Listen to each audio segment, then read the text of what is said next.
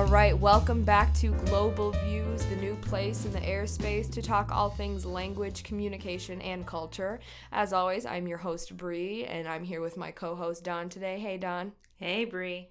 And so this week, we wanted to come sit down and talk a little bit about a topic that we might not all think about every day, but something that's definitely relevant to some current events that are going on, and we'd love to get into those a little bit. So what we wanted to talk about, we thought would be super useful, is just a couple easy things that hearing people can do and to make the hearing world, because, you know, our world is built for hearing people. Right. So things that hearing people can do to make our world more accessible and more inclusive to deaf communities in our communication, because it is so crucial and there's missteps everywhere. I mean, I'm sure you know better than I do, but it seems like pretty frequently I see videos online of employees or just people in public in terrible situations just because of lack of understanding or lack of accommodation or things like that. Absolutely. Yeah. We need to make our world more accessible to the deaf and hard of hearing. You know, 14% of the population is deaf or hard of hearing. Wow. That's a huge percentage. Absolutely. And there are just some simple things that you can do to make the world around you more accessible to the deaf and hard of hearing. Just in the lobby of your office or your establishment, your McDonald's, your Burger King, turn on the closed captioning on the television. Mm-hmm. How simple is that? Please turn it on anyway. We all blew our eardrums out in the early 2000s listening to our music, truth? So turn them on anyway. I am by all means a hearing person, but boy do I need subtitles even. So, but yes, anyways, as you were saying. Well, you know, and you speak the truth, because it can be loud in a business establishment, and those captionings can help everyone understand what's going on. People are talking, people are waiting in line.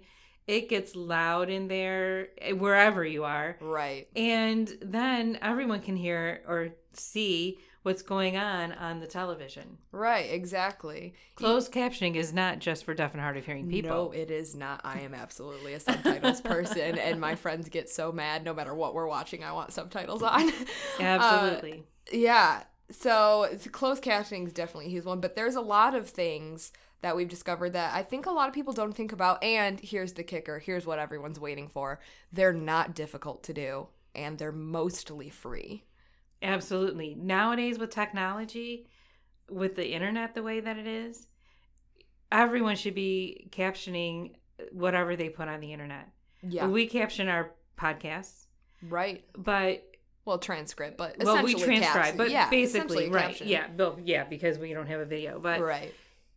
Everyone should be doing that with whatever they put on the internet. It is so easy, and there's so many free or inexpensive ways to do it with Google, and so many programs out there. I'm sure if you get on Google or Bing or whatever you choose to use as your search engine, yeah, I'm sure that you can find something. I'm sure you probably know more ways to find transcription platforms than I do, but I only did a little bit of research, you know, yeah. at the beginning. You are the queen of research. I feel like that's most of my job here is just researching things.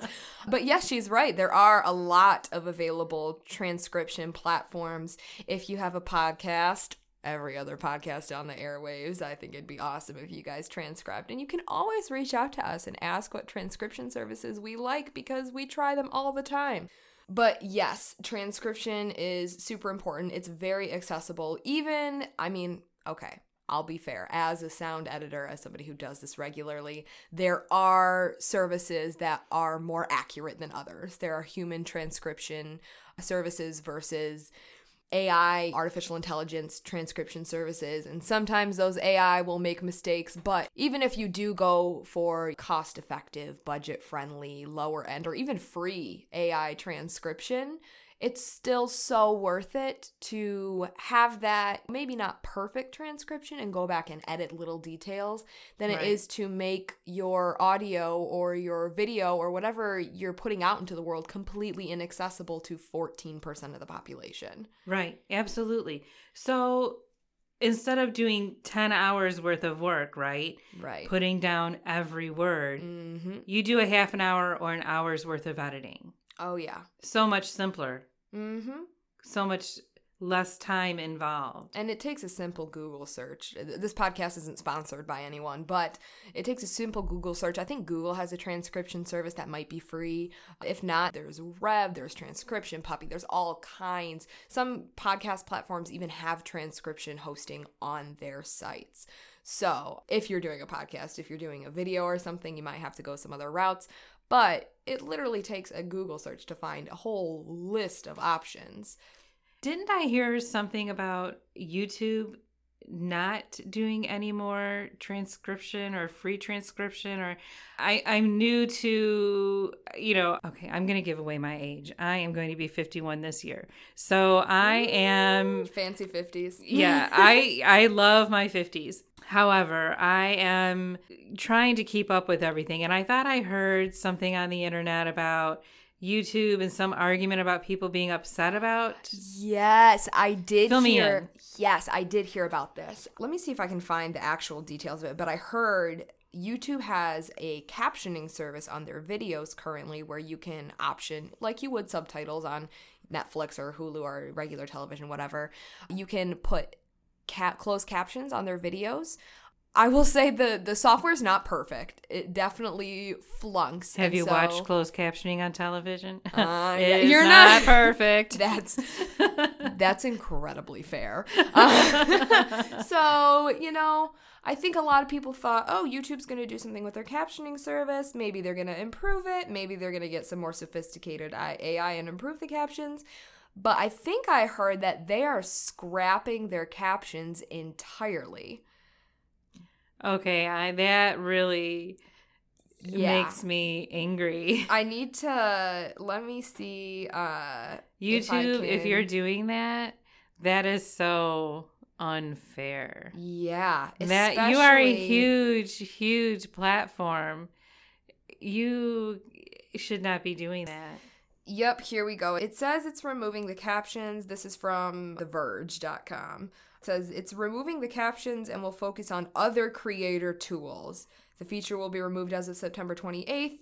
You can still use your own captions, automatic captions, and third-party tools and services. So I guess if you have a plugin, essentially they're putting the responsibility of captions on either the viewer or the creator. Okay, well, YouTube, we're going to ask that you please rethink it. Yeah. And not do that or come back quickly, not like a year from now, but in a reasonable amount of time and bring something back to help the people who put stuff up, because that's something that we really want to make available to the general public. And we want to make it easy for people to use and for everyone to have accessibility. So accessibility is so important. And so YouTube, I know you're probably not listening to our little podcast, but if you are, we are asking to please, reconsider that. Oh yeah, definitely. So YouTube, step it up. And maybe put some more money. Throw a little more money behind that captioning. Let's go the reverse. Yeah, put a little more money behind it. Let's get some accurate captions, because the automatic captions I think that they're talking about are the ones that are just atrocious. It's interesting. But yes, captioning is one of the biggest ways that you can cultivate accessibility in your workplace, in your product marketing, in your creation, in whatever it is you're involved in. Captions for audio. So now talking about accessibility, captions is like the high end, providing an interpreter for, the deaf people who use sign language. That's, that's just a standard. Yeah.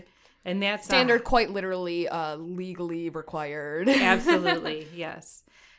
But there's ways that, there's a deaf person in front of me, there's a hard of hearing person in front of me. I don't have time to get an interpreter here. Right. What do I do?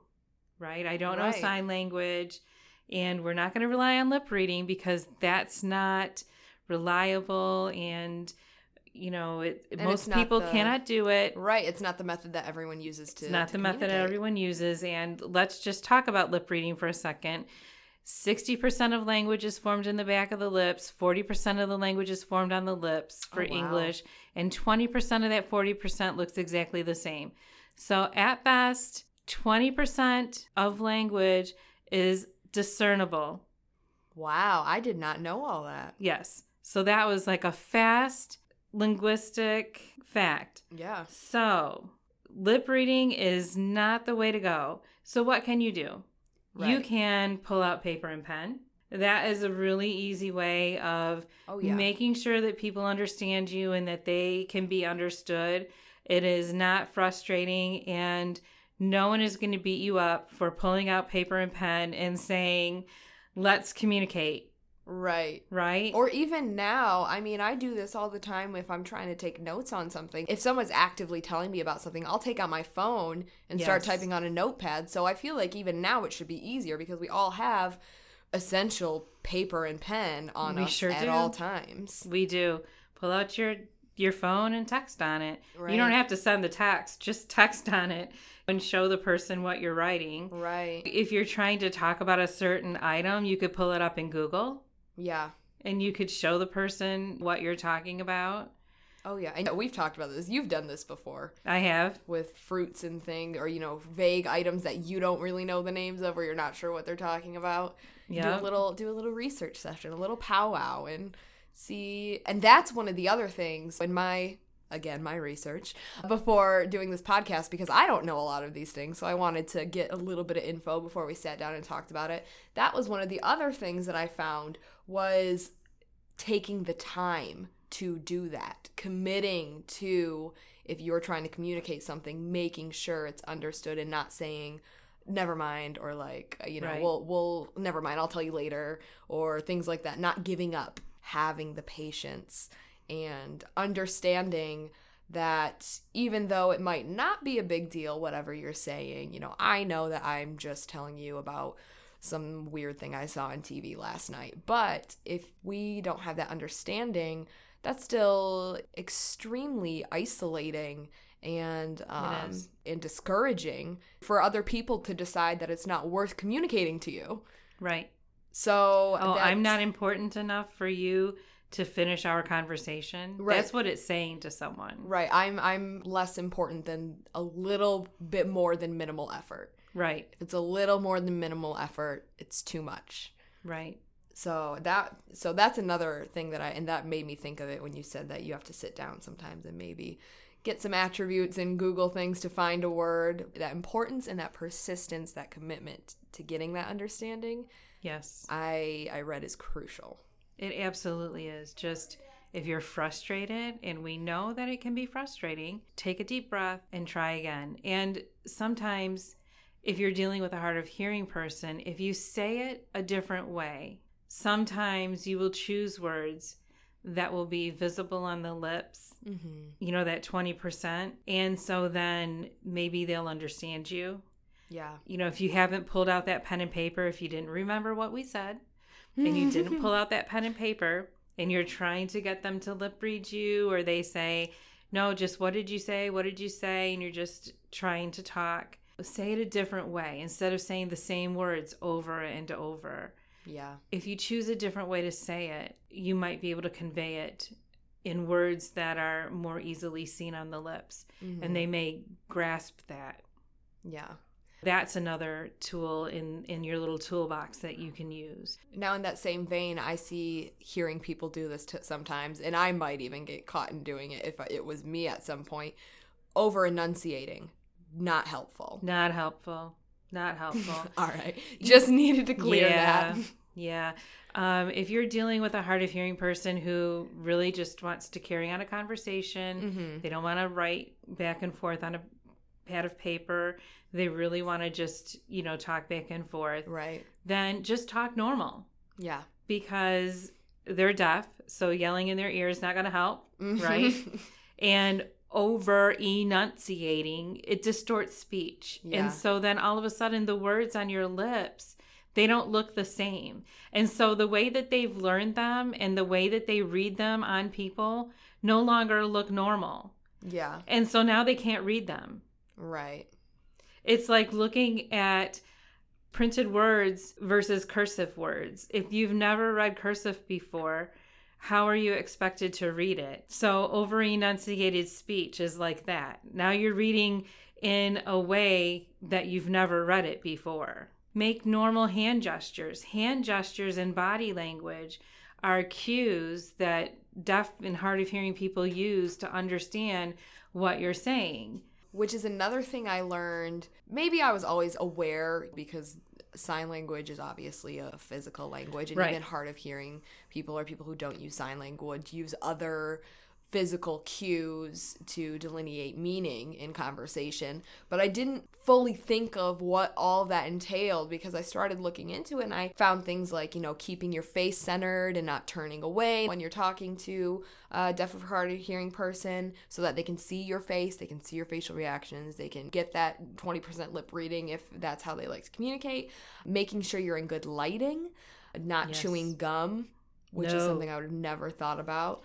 Oh, and this one was interesting. Making it clear when you change who you're speaking to. Yes. Look at the person that you're speaking to. You know the whole gum chewing thing? Yeah. I am not a gum chewer. I don't dislike gum. I just never got into the habit of it. And then I realized that my sister's not a gum chewer either. My dad is hard of hearing, and I think I've told you that before. Yeah. He reads lips. He doesn't use sign language. And we never got in the habit of chewing gum because of my dad lip reading us. Oh my goodness. I can remember Hubba Bubba when I was a kid, Hubba Bubba gum. Mm-hmm. He hated when we chewed Hubba Bubba gum because it was really large pieces of gum. And he would say, "You're chewing that gum like a cow. I can't understand what you say when you chew Hubba Bubba gum. Can't you choose Dentine or Trident?" Because they were smaller pieces of gum. Yeah, Dawn, don't you know all the kids on the playground are raging over Dentine? Exactly, but that doesn't blow big bubbles. Right, or taste like sour apple. Exactly. But, it's the little things that you don't think about unless you have a father who lip reads you Right. as his only way of communication with you. Don't talk with your mouth full, because to him it's disgusting when you're a person who doesn't lip read, but if you're a person who lip reads for communication, it's truly disgusting. Where I'm very intently focused on your mouth. Yes. And that's where, whew. And when you're being lectured as a teenager, if you look away and he can't tell if you're talking about him, that is the surest way to get grounded for a week. You have to look at him straight in the face when you're being lectured. If you look away and he doesn't know if you're sassing him, 1 week. Look away again, 2 weeks. Now, I don't know what your father was like growing up, but that having to look my parent in the eye the entire time they're being disciplining lectured? me or lecturing me or yelling at me sounds horrifying. Sounds horrific. And no, you've talked about this. You've told us around the office too that he used to get you into trouble because he would lip read from the rear view mirror for what you and your girlfriends were saying in the back of the car. If you were going to the mall and doing something else or doing something you weren't supposed to be doing, he would watch you talk about it in the mirror and get you in trouble for it. He would say, "You're grounded." I'm like, "Why?" He's like, "You know why." After he would pick us up from the mall. And I couldn't understand it until one time we got picked up and I saw him watching me in the mirror. And then I put my hand up in front of my face and I got grounded for that, because that in our household was a groundable offense as well, because he couldn't tell if you were talking about him. Oh my gosh, that's hilarious. You could put your hand up in front of your mouth if he wasn't in the room, but if he was in the room, you could not do that. Oh my gosh. Because that's like essentially like if I just pretended not to hear my mom. Exactly. Or like not just. Yes. That's an insult. Yeah. Oh my gosh. Yeah. Well, yeah. Well, we've got a lot of good tips here. One of the ones I found is learning some basics of sign language, which I mean isn't a bad idea. You know, like I think a lot of people know how to say hello, goodbye, where's the bathroom in Spanish. Sure, it's always courteous to learn a couple of things in someone else's language. And I mean, in Spanish and Arabic, it's, you know, please, thank you, hello. But as with any language, if you don't use, you know, the language, you're going to forget it. Oh, yeah. So, but it always concerns me when someone says, oh, I'm just going to learn sign language and think that they're going to become proficient enough to carry on full conversations quickly, because it's an actual language and it takes time to learn. Oh, yeah. So you can learn some complimentary things like please and thank you and have a nice day, but don't think that you're going to learn to carry on a complete conversation with a deaf person in just a couple of weeks. It's a language with you know, rules. And it's a language with dialects too. Yeah. As I just learned. Exactly. So be careful, because if you learn in Michigan and you go to Kansas and say something, it might be different. It might be a little different. Yeah. But, you know, if you want to learn sign language, I encourage you to go to college. And, you know, we have some really great programs here in Michigan. But if you want to learn, go to college and do it the right way. And you have to hang with deaf people, and that way you'll learn the language the right way and become proficient. Oh, yeah. So maybe in terms of accessibility, it doesn't make as big of a dent as some of these other things, but definitely in general cultural awareness, inclusion, things like that, it might be nice to know a couple polite signs. Absolutely. It never hurts to be polite. It never hurts to be aware of others' cultures. Right. And to be courteous. Absolutely. I guess we'll close off. I'll ask you, I feel like I do this to you all the time. I tell you exactly what I want to talk about, and then I say, well, maybe I'll throw a question at the end. What would be a significantly impactful change to accessibility as we know it now? A significantly impactful change to accessibility. To accessibility as opposed to what we have now. Mm-hmm. For deaf and hard of hearing and foreign language? Sure. Wow, that's a big question, Brie. I know it is a big question. I like to ask big questions. There are so many wants in my basket for that. Pull a couple of them out. Lay them out. Give us your accessibility wish list. I would love it if clients truly saw and understood the need for interpreters. I get the economic impact to their business. I get it. But there's a reason that they have the interpreter there. And it's to ultimately protect their liability and to provide good service on their behalf, and to ensure that the consumer, who is the deaf person or the non-English speaker, has their needs and wants met appropriately and effectively, to make sure that they have a voice and that it's their voice that's heard. The interpreter is a non-biased person. It's not a family member. Right. It's not their child. It is a professional who is called in to provide a service and ensure that that person is able to have a voice in whatever situation it is that they're at, be it a medical place, a legal place, an education, wherever, that person is able to speak whatever words they want to speak. You have the right to say the words that are coming out of your mouth. And, you know, it's not my place to judge. Yeah. If you want to swear, you swear. And if you want to say, I love you, then we say it. That's my job. And I wish more clients understood the reason they have a professional interpreter there is that very thing, so that person really gets the chance to have that. Yeah. Oh, yeah. It's that, I mean, it's the same thing that we talk about with captioning, is the same fair access to communicating. And that's really what I think myself I've realized that it has to come back down to is when you're looking at all these accommodations or these changes or these adjustments or whatever that we suggest that seem foreign and seem different, because they are, because like we said, our world is built for hearing people. Looking at those, the bottom line fundamental question is, without this, is this person getting the same access that I have? Right.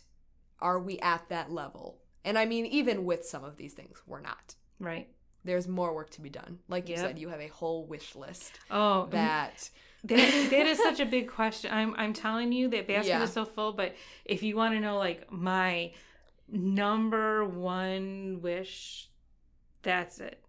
That's like the biggest wish in that basket. There's a lot of wishes in the basket. Mm-hmm. That's my number one wish. And I think, I hope that everyone in my position is the owner of a company like mine. I would hope that is every owner's wish. Yeah. Yeah. That's their biggest wish in their basket. Mm-hmm. That we all think that way. Oh, yeah. Oh, yeah. And not for, I mean, I know you, but for our audience, not for economic reasons, not for business reasons. No. But really, and I mean, I know this is the absolute core of who you are, that it's absolutely about making sure that there is that access. Yeah. I mean, we get paid to do an important thing, but we do a very important thing. We really do. Yeah. We really do. We'll get there. It's a long climb, but we've got our picks and we've got our boots. We're ready to go. We're ready. Well, thank you so much again, Dawn. As always, it was wonderful and fun and fantastic. And I appreciate it. I'm loving it. So that was a couple ways that we can all use to make ourselves, our world, and our communities more accessible and inclusive, not just accessible, but inclusive to our deaf and hard of hearing communities and counterparts. So thank you again for tuning in. If you liked this episode, feel free to subscribe to our podcast. You can find us on Apple Podcasts, Spotify, Google Podcasts, pretty much anywhere you like to listen to your podcasts.